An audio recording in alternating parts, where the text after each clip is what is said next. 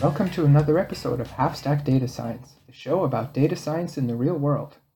Today we're continuing our series, The Orthogonals, with a conversation with Chris Moffett. Chris is a senior manager, strategic pricing and analytics in the medical device industry. He is an active Python user with over 15 years of experience using Python for everything from web development to system administration and most recently data science. He is the author of the popular blog Practical Business Python, pbpython.com, where he describes how to use Python to solve common business problems. We spoke to Chris about how he has used Python to his benefit at work, how the desire for automation is a mindset, and the future of complex machine learning models in the business world. Chris is entirely self-taught when it comes to using Python, and you'll hear him reflect on this when he says, "There's no way to learn programming outside of programming." Please enjoy our conversation with Chris Moffett. Okay, so we're here with Chris Moffett. Chris, welcome to the podcast. Hi, thanks for having me. I'm looking forward to it. Great. So we'll start with the question we throw to everybody, which is, what is your job title and what do you really do all day? Technically, my title is Senior Manager of Strategic Pricing and Analytics. And what that means is I spend a lot of time at the company I work for trying to plan out what our pricing strategy is for new products we're launching. And the company I work for is a medical device company in the US. And so we sell products directly to hospitals and hospital systems, primarily in the US. And so I'm taking data, either internal data that we have or external data that we purchase, and trying to determine what our appropriate pricing and discounting strategy should be for new products, as well as how to improve our pricing execution for the products we have in the market today. What's your coolest product? So our kind of bread and butter product, the one we're known for, is an atherectomy product. And so what that means is typically like in your legs or potentially in your heart, if you have like a hard calcification in the veins, it goes in and has like a diamond coated tip and burrows through that calcium to clear it up, so that you could potentially put a stent in or put a balloon in and kind of fracture that calcium to improve the blood flow. And it's really critical for people that maybe if you have this in your leg, having the blood flow constricted or blocked can lead to, potential amputation of your leg or your foot. So it's really, really interesting, life-saving technology. Finally talking to someone, David, who, if they get it right or wrong, people may or may not die. That test of, are you doing something that matters or is truly in production? It's like, well, someone's got to get something right at Chris's company, because this is going to basically drill through the middle of someone's artery to try and free up blood flow. Yes. Now my job is more about getting it into the market. I'm not one of the engineers responsible for designing or testing these products, but there's certainly people at the company that's absolutely, you're right, critical that the data is correct. So it sounds like your job has a lot of overlap with what we nominally call data science. Obviously, you wouldn't come up on a Google search for data science. I couldn't see the phrase specifically on your LinkedIn page. So how do you feel about that phrase and in the world? Because on this podcast, we use the phrase, but we're very aware of how nebulous it is and pretty useless in a lot of cases. Sure. So I certainly don't consider myself a data scientist. I view myself as someone that uses a lot of the data science tools to do my job better. And I think data science as a whole has been great for the industry from the perspective that it's elevated the importance of data and doing good analysis and maybe having more creative ways to do analysis and helping senior leaders in the organization understand that this is a capability you need to build up and have the tools and techniques so that you can do it effectively.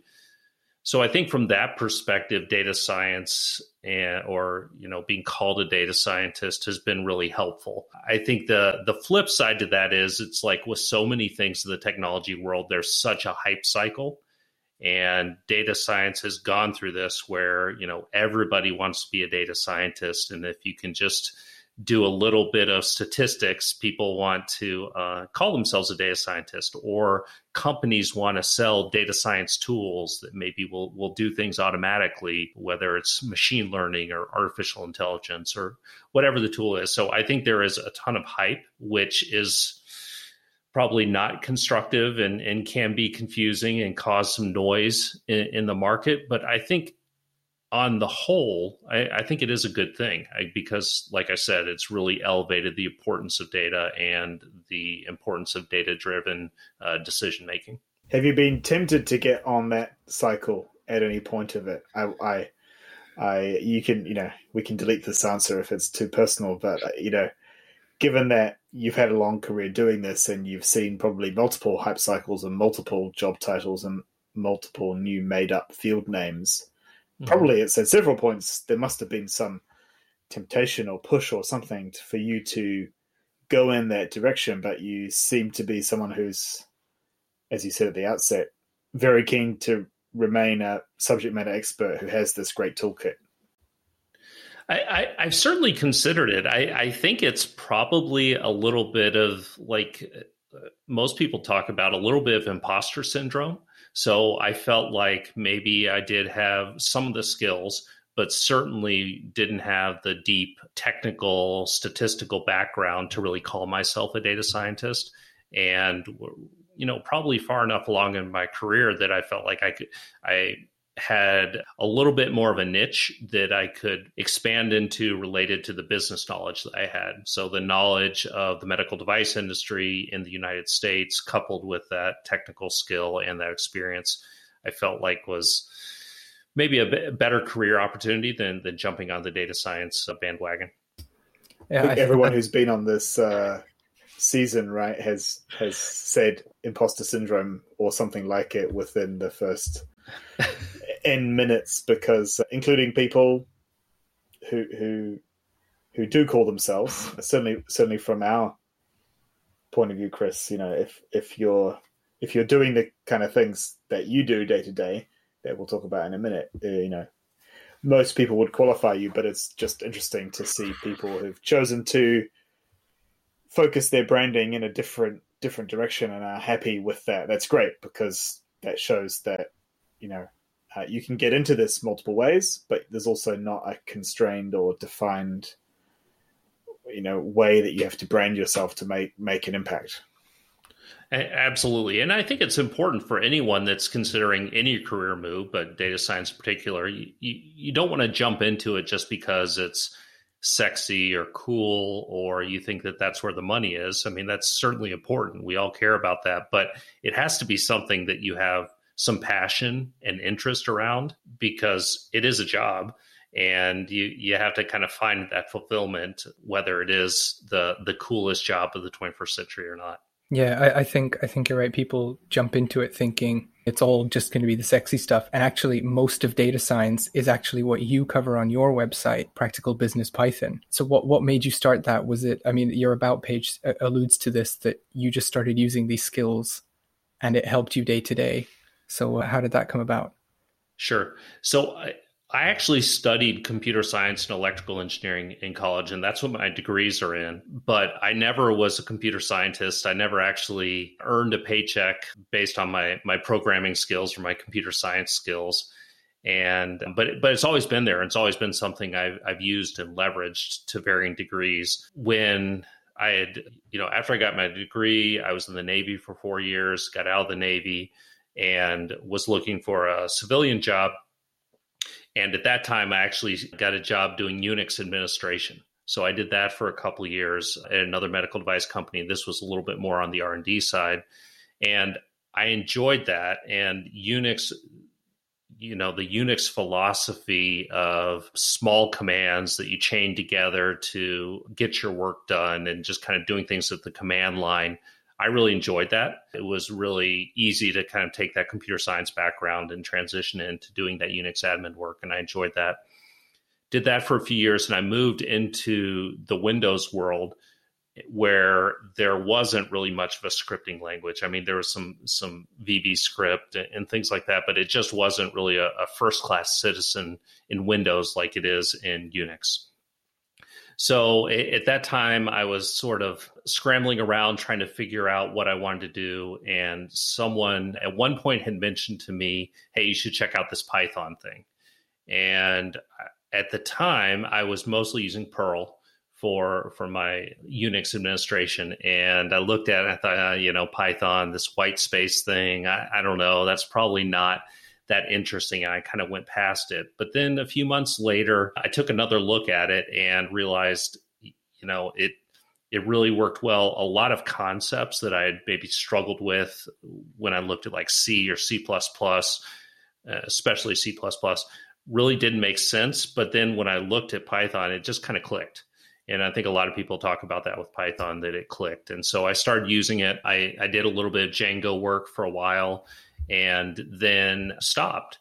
And after a couple years of that, I realized, I was interested in getting back into the Python world because I enjoyed doing the work, but I didn't really have that much of a project or need to do things. And then that's why I thought, what, instead of like doing a project, like an open source project or anything like that, I'll start a blog. And I originally thought that the blog would be focused more on like Raspberry Pi. That's kind of what I thought I would talk about. And so I started to put the blog together, and then like just one thing fell into place after another. And I started learning about pandas and Jupyter notebooks and NumPy and all those things. And suddenly like those data science concepts kind of made sense to me. And I had those opportunities to apply them to my work. And so as I was going through that learning process of learning pandas and how to use it for real world problems, I would take all that learning and write it back on a blog post.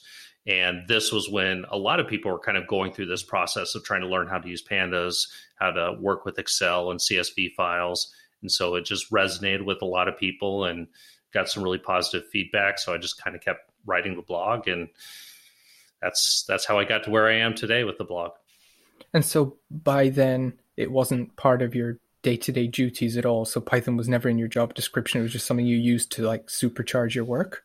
Yes. So my job description never had Python. It was never anything I was responsible for, or technically in my job description. At the time, I actually had more management responsibilities. So I had people reporting to me, but I always found myself in situations where we had problems that I knew we could tackle with Python, but all people were using was Excel. And so, just like we had to solve the problem. So I'd roll up my sleeves and I'd do it in Python, and then share that solution with other people on my team and start to automate the things that they would do on a daily basis, whether it was ad hoc analysis or maybe some reporting that we were continually doing and emailing out to people, or, kind of like Excel templates. I would do that in Python and then kind of just to implement that within my department. And I had the freedom to do that. There wasn't anyone really telling me to do that, but it wasn't anything that was officially sanctioned by the organization to like take Python and go do it. And that's been a large part of my career has been doing that, and trying to apply Python to solve problems without maybe some of the senior management not really understanding what it is and what I'm doing and why I'm doing it, just looking for results. That sounds a lot like data science in general, of like doing things that people don't quite understand, but trusting that you can get things done. What was the reaction from your team and from wider business of you, like moving away from Excel? And, was it considered heresy, or were people just... I was thinking voodoo, yeah. Or were they just happy you were getting things done?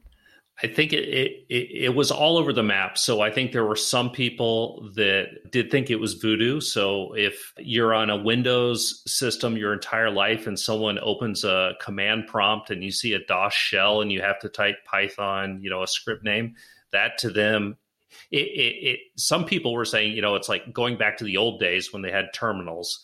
It just felt really old school and they didn't quite understand it. But they, at the end of the day, if they had a job that took them 2 hours and now they could do this and it took them 2 minutes, They were happy to kind of jump through whatever hoops. Other people, I think, were a little more reluctant. So if you were more in the big IT organization, this is, unproven, untested, not sanctioned software, no guarantees. Did you follow the proper process to, test this and take a year to build something versus the, couple hours that I spent on it. So there was that reaction. And then I think there were other people that just didn't really know, didn't understand, didn't really care. I mean, it just wasn't really a priority for them. So full range of reactions. Yeah, that's very interesting. I think that when you said that some people were happy that the thing that took them 2 hours was down to 2 minutes, I think you probably had the same as we did sometimes, where some people are quite resistant to that because they think that their whole job is to do that thing that takes 2 hours. So why would someone want to automate it in 2 minutes? Yes, and it is.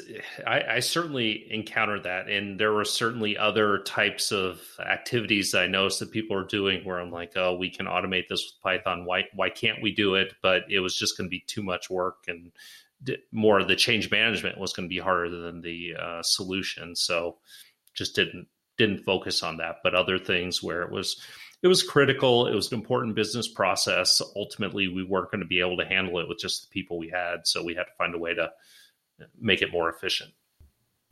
And when you were out there both leading teams, but also clearly responsible for delivering answers to complicated questions, did you manage to start any other individuals on their own journey in the same way? And what proportion of people who saw it had that reaction at that extreme good end of realizing I should actually not just rely on Chris's code, but actually maybe he's onto something and I should get on this road too? Yeah, so I've had fits and starts with that multiple times in my career, trying to bring people along. And I have had some people that were pretty interested and willing to kind of roll up their sleeves and want to be mentored along. I've had others that have been reluctantly cast into that role. Like you're going to learn it. And maybe because they had a little bit of programming experience, maybe they were actually exposed to Python at some point. And they would try, but ultimately it seems like it really the person has to be internally motivated and excited to do it. And there's only so much I can do. And I think you probably both know this from your backgrounds in educating and training people, that sometimes it sticks and sometimes it doesn't. And I wish I could say I had this track record that I've had, hundreds of disciples that I've trained and cast forth into the world, but it hasn't really happened that way. There have been a few people that I think it's really stuck, but a lot of people where it just, it was a little bit of a necessary evil for them to kind of keep the scripts going without really understanding and building that Python skill. Yeah, it's definitely a mindset, isn't it, to want to automate your job away so you can focus on the things that you should be focusing on.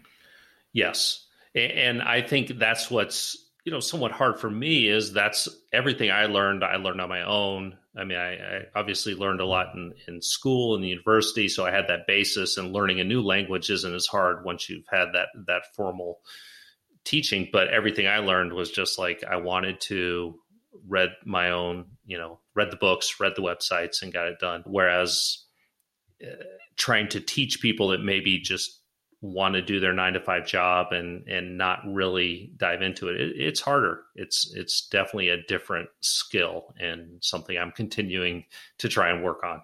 But it's the future of work, right? It's a shame sometimes when you can't convince people. I mean, David and I had this situation where we both were working before of, being part of a team that was more than capable of helping other teams dig themselves out of this rut that you can be in.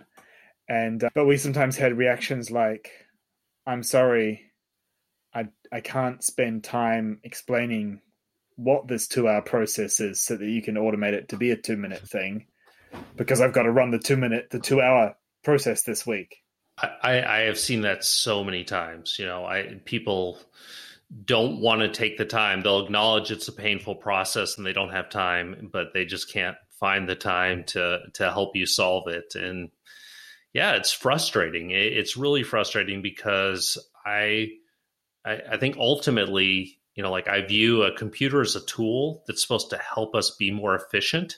We're supposed to be faster. We're supposed to be able to get more done. And anytime I see someone that's cutting and pasting or, entering data by hand or, doing all like Excel color coding and auto filters, you just want to say, it shouldn't be this way. This is not what was meant to happen. And I don't want to make you a computer scientist, but we should be able to get you up to the point where this isn't how you're spending your time, because there's a lot of other things you can do that are more valuable. And I see it all the time. Like every organization I've been in, I've had that experience, and it's incredibly frustrating. It's interesting. You said copying and pasting. One of my frustrations is when I see people like right-clicking to copy and then paste things in. I've even worked with developers who did that, and it just makes me want to tear my hair out, because just learning Control-C and Control-V is life-changing if you add up all the times that you can. Exactly. Save. And it's even, certain concepts like thinking about an Excel spreadsheet where people color code columns or rows of data versus, having an indicator, a true, false, a yes, no, A, B, whatever it is, they're using colors or, just all these other things where it's just like, if you spend a little bit of time and actually even just structured it within Excel, you would make your life a lot easier. But yeah, we do blame Excel for a lot of these things, and it certainly enables some very suboptimal behavior, but it does allow people to do things. It does allow people to do things that they were probably going to try and do anyway, which is take shortcuts to make it look easier and more visual now, but more difficult to maintain down the road. Exactly. And that's the problem, right? If you look at any kind of modern organization, and if you're not in the IT organization, we don't really have that many tools outside of Excel. If you're going to do any kind of data manipulation, it's Excel. I mean, maybe there are some BI tools to help you visualize and get at the data, but any kind of manipulation, it's all Excel, and that's the only option. Yeah, those rely on generally someone else having done the work to create the data where you will do some last mile work. Exactly. And that's what I always think. Like every organization, you have your IT experts, but then you have people in the business that know VBA, or they know the details of Tableau or Salesforce or whatever tool you're using. There's always some level of expert there. And what I've always, kind of dreamed or hoped that we could start to bring those people up to have some proficient Python or R or some language so that they could be a little more general purpose in the way they tackle the problems and solve their problems.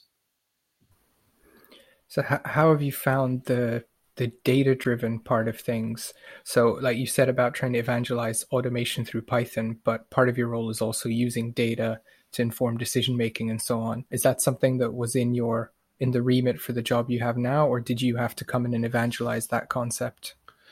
No, the job I have now, part of the reason it was actually a new role that they created because they realized they needed someone to take a look at the data and, wrangle the data and present the data in a way to help inform the decision-making process.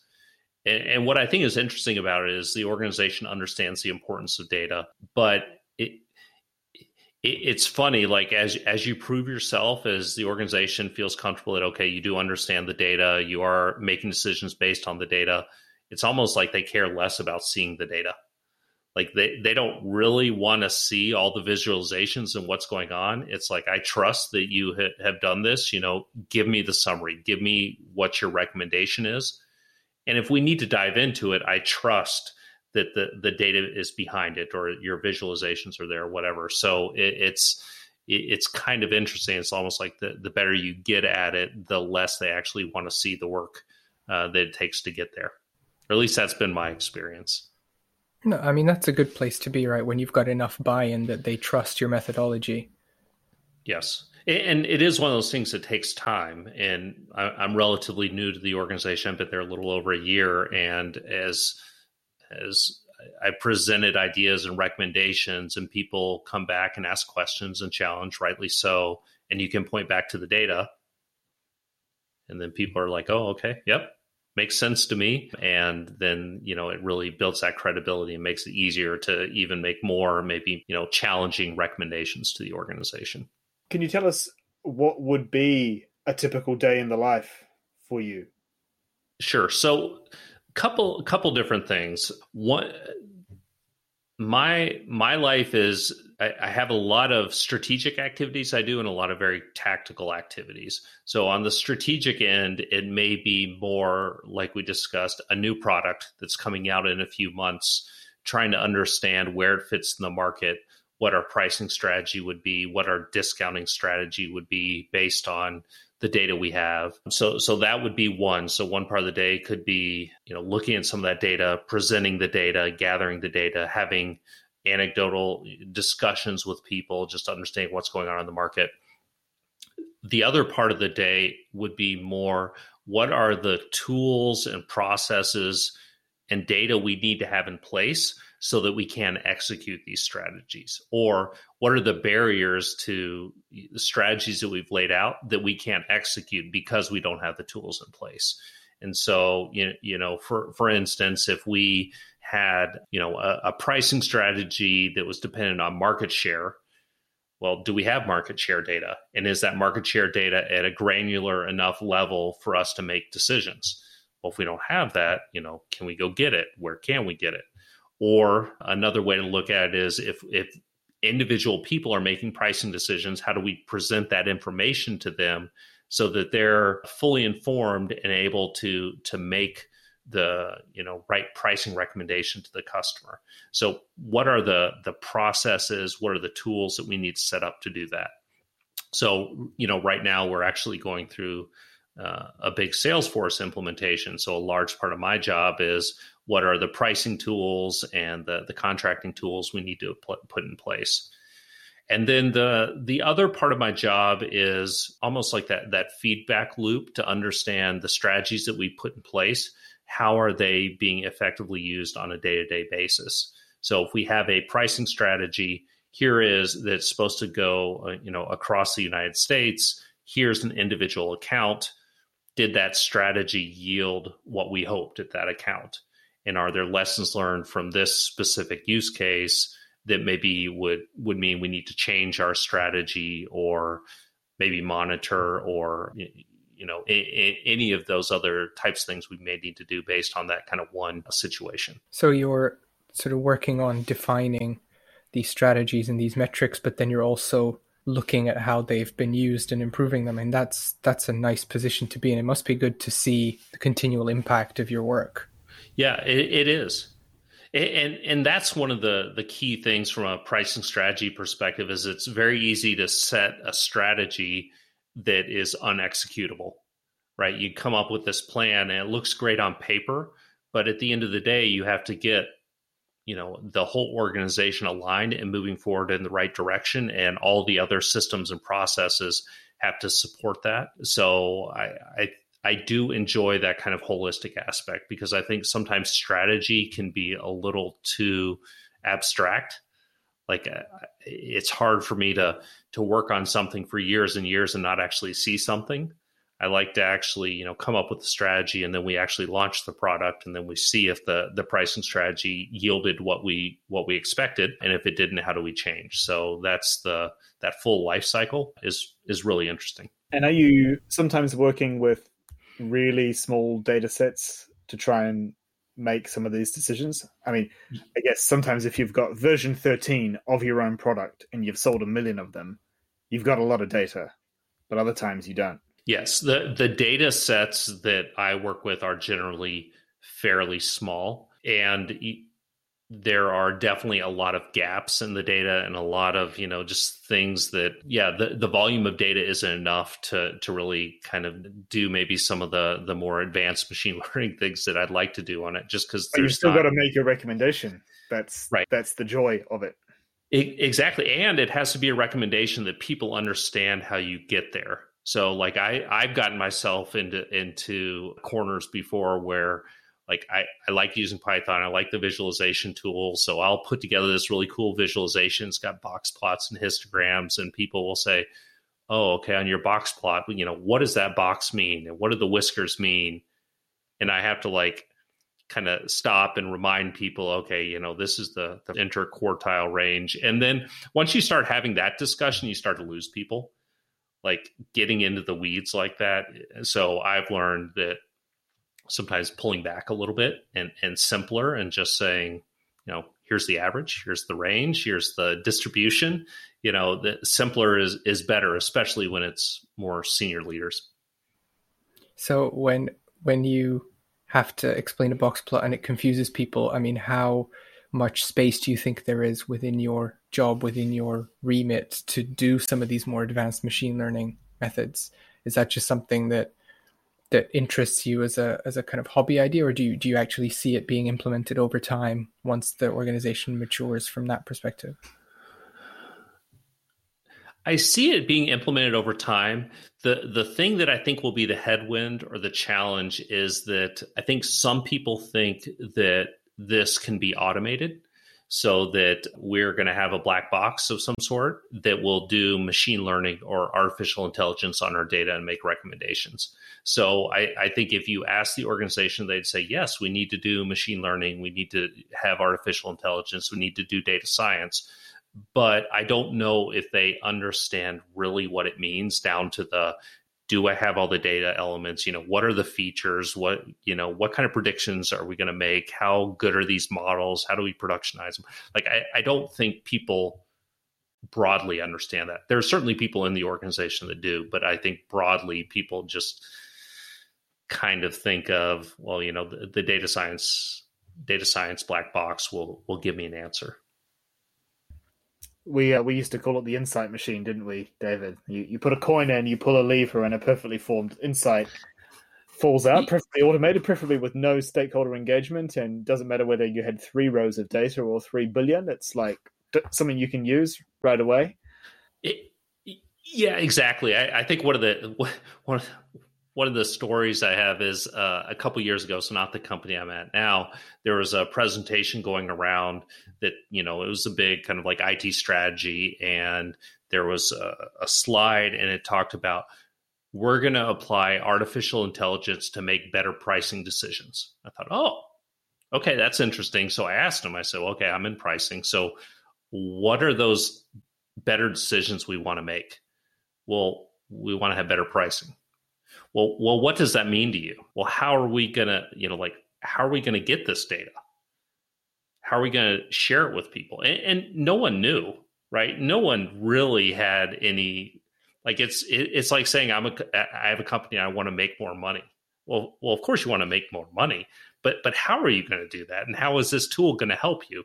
And I think that's just like we talked about earlier. This kind of hype associated with data science and everybody feeling like they need to jump on that train and not really understanding what it means, that there is a lot of hard work you need to do to get there and actually have a good model and not just check a box and say, I applied XGBoost to this data and now I have, done data science. Is that something that also holds you back from like ever rebranding yourself as a more generalist data scientist? Does that play a role? The fact that it's so hard to push it beyond, simple things because of what we just discussed. I think that's part of it. I think also partially I know enough about myself that what I like to do is I like to kind of solve problems of a certain size. So I wouldn't want to necessarily be responsible for maintaining, 10,000 lines of Python code like as my job. I like having a problem, tackling it with a handful of lines of Python, getting an answer and kind of moving on to that next challenge versus, taking a really big code base that you have to maintain because now you've got these productionized models and it's more about just kind of keeping it up and running versus doing that new work. And I realize that's probably an oversimplification of the data science role, or maybe only a certain type of data science role. But that's kind of in my mind what I've thought, because I also think there is this disconnect, and you two may be in a better place where you can answer this better than I can, but I always feel like there's this disconnect between what Silicon Valley talks about from a data science perspective and how a Facebook or an Apple or a Google or a Microsoft is approaching these problems versus other companies. And I think there's just such a big disconnect there. I just don't know how I would translate, what really is that data science role and what would that really look like. That's the reason for this podcast. One of the founding stories is being at a meetup and asking Facebook data scientists about some of the themes we've discussed today and just getting a blank look. Oh yeah, because it was like, oh yeah, we just get the data given to us and then we can run XGBoost on it. Yeah, we just ping the data engineering team that works for us in Slack, and then they put the data in S3 and then we're away. And that is a completely different universe. I mean, it might as well be another planet from what we do. And like what you've described, Chris, is basically what we think data science looks like in the business world, which is most of data science that goes on in the world is places where box plots are too complicated, where the data doesn't exist, where XGBoost is never going to play a role or not for a long time because of all these other problems you described.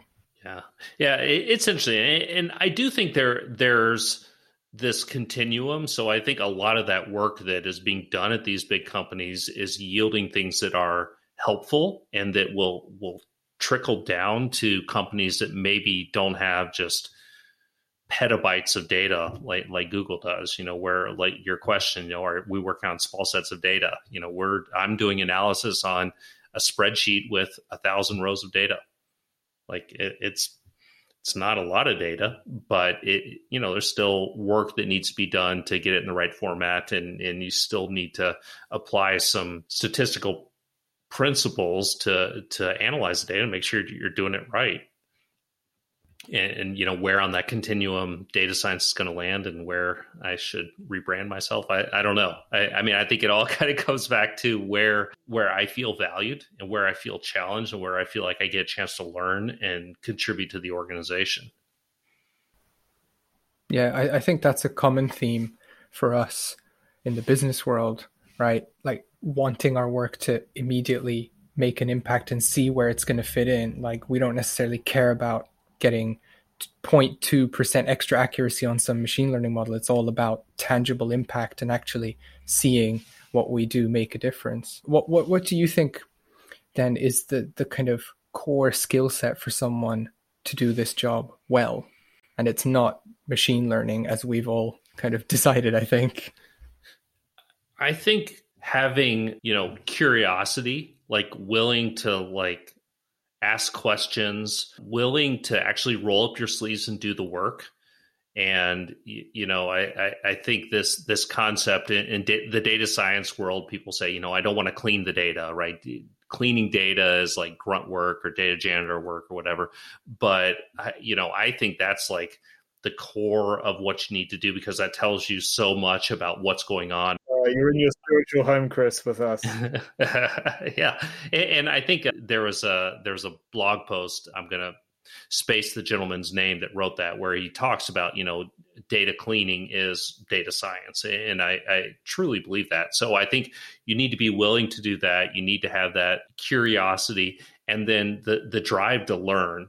So one of the things I do think is interesting about this data science space is knowing, having some understanding of like what the universe of possible solutions are. Like you don't need to be an expert in everything, but at least knowing, oh, okay, maybe like high level, what's the difference between linear and logistic regression? And, when maybe I would use an XGBoost, I don't, have to do it off the top of my head, but I can like go and Google and kind of figure out how to do it. And a few of those techniques and maybe some of the statistical watch outs, like I think those are all like all those things you kind of need to have in your head so that when you're going through and tackling a problem, you know, at least I'm starting to get to one of those rails where I need to really watch out. I think having that skill set, that knowledge or experience is good. And then just being willing to say, okay, I reached this point. I don't understand it. I need to learn more, and, you know, kind of rinse and repeat as you tackle more and more problems. Yeah, that's really interesting. The data science curriculum that I teach is the same. We cover really, really large breadth of topics to the level of awareness and, like, you know, half an hour of hands-on experience with natural language processing, just enough to, as you say, put it on your radar so that in the future, when you get a project where it's applicable, then you deep dive and actually learn what you need for the specific task.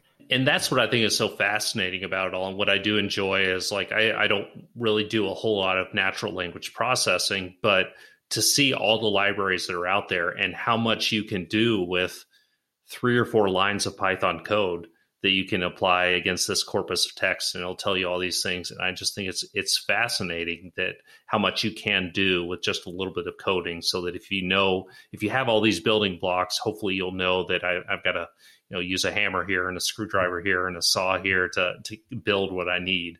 And if I don't know how to use it, I can, you know, figure it out and get those details. So what would your advice be to people who want to get into this space, you know, the kind of space that we're in, not the Facebook, Google engineering kind of space, but this space, who are maybe intimidated by some of the technical skills or just intimidated in general about the idea of data science, who come from, you know, unconventional backgrounds? What Sure. would your advice be? I think, you know, there's been a lot of debate about what a data scientist is, and, you know, the famous Venn diagram, and, you know, how many different circles there are. But I think in general, there's, you know, kind of a computer science programming experience. There's a little bit of statistical experience, but then there's also this business knowledge. And if you're in an organization, focus on that business knowledge you have, and focus on that, and then figure out how do you fill in those gaps, either on the statistics or the computer science piece. And, you know, so start with that base of what you understand, and then build out some of those other tools. And trying to find, like, I had the good fortune that in the city where I lived, there was a Data Science for Good organization. So there were a group of people that volunteered to work with nonprofits to try and use data science principles to solve problems they had. So maybe like working with the Science Museum to figure out how to increase their annual renewals, or working with Habitat for Humanities to increase the donor pool. And what was really interesting about that is it gave people an opportunity that maybe just wanted to learn to be with experts.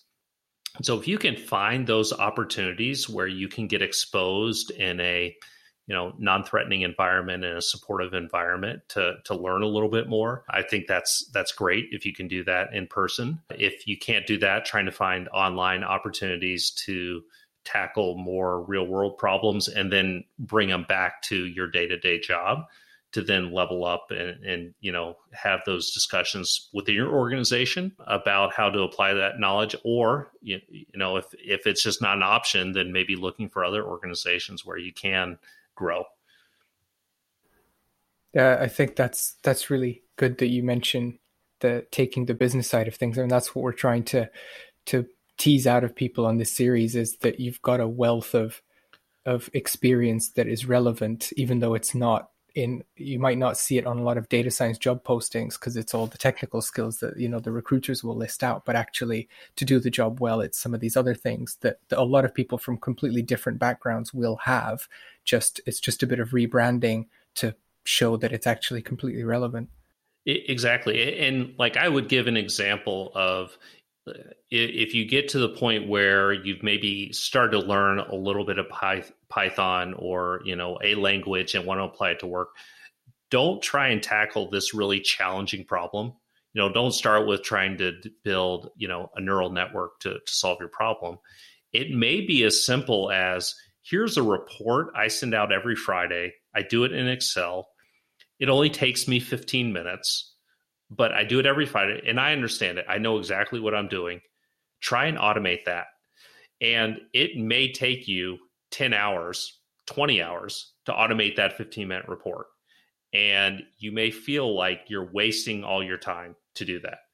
But you'll get two things out of that. One, you'll learn, and there's no way to learn programming outside of programming. Like reading books and watching videos, you'll just never learn it until you use it to tackle a problem. So you're tackling a problem, and then I think what people don't always realize is when you have a problem that, like this report that you run once a week and takes you 15 minutes, if that were an instantaneous report, that might change the way you view it. So if you could, push a button and run that report, maybe you run it daily now, and maybe it's more accurate, or maybe it's easier to incorporate new information that people have been asking for. So I think, starting small, starting with what you know, and then inching up and recognizing that you're going to be more inefficient in the beginning. And that's okay. This is part of the learning process. And don't expect that you're going in with this mindset that I'm going to tackle the biggest problem first. Start small and inch up. Great. I think that's fantastic It's a advice. great note to end on. A former U.S. Navy lieutenant. Not to be gung-ho from the beginning, but, I hadn't appreciated that second point you made about not just the personal, endorphin hit of having done the automation, but how that will open your mind to other possibilities that you never could have thought of outside automation, because now you've made this information flow more freely. And so maybe it can do more good. Exactly. And I also think that within an organization, there is only a finite set of data that you work with. And so as you work with it, you start to understand it more and get more efficient with it and understand like where the gaps are and where maybe the watchouts are. So you just kind of keep building, and you'll find that you keep coming back and it's like, okay, my customer information always looks like this, and my product information always looks like this. And you get familiar with that. And so that's one less thing that you're kind of wrestling with as you tackle a new problem, because you've already have some experience with your customer database, or your revenue information, or your website logs, those kind of things. Great. And then finally, Chris, where can people find you on the internet if they want to follow what you're up to? Sure. So my blog is Practical Business Python, PB Python. I'm also on Twitter at Chris1610. So those are probably the best places to get in touch with me. And I'd be happy to connect with people if they have any questions or want to discuss these topics in more detail. Fantastic. Well, thank you so much, Chris, for joining us. It's been great. Thank you. Really enjoyed it.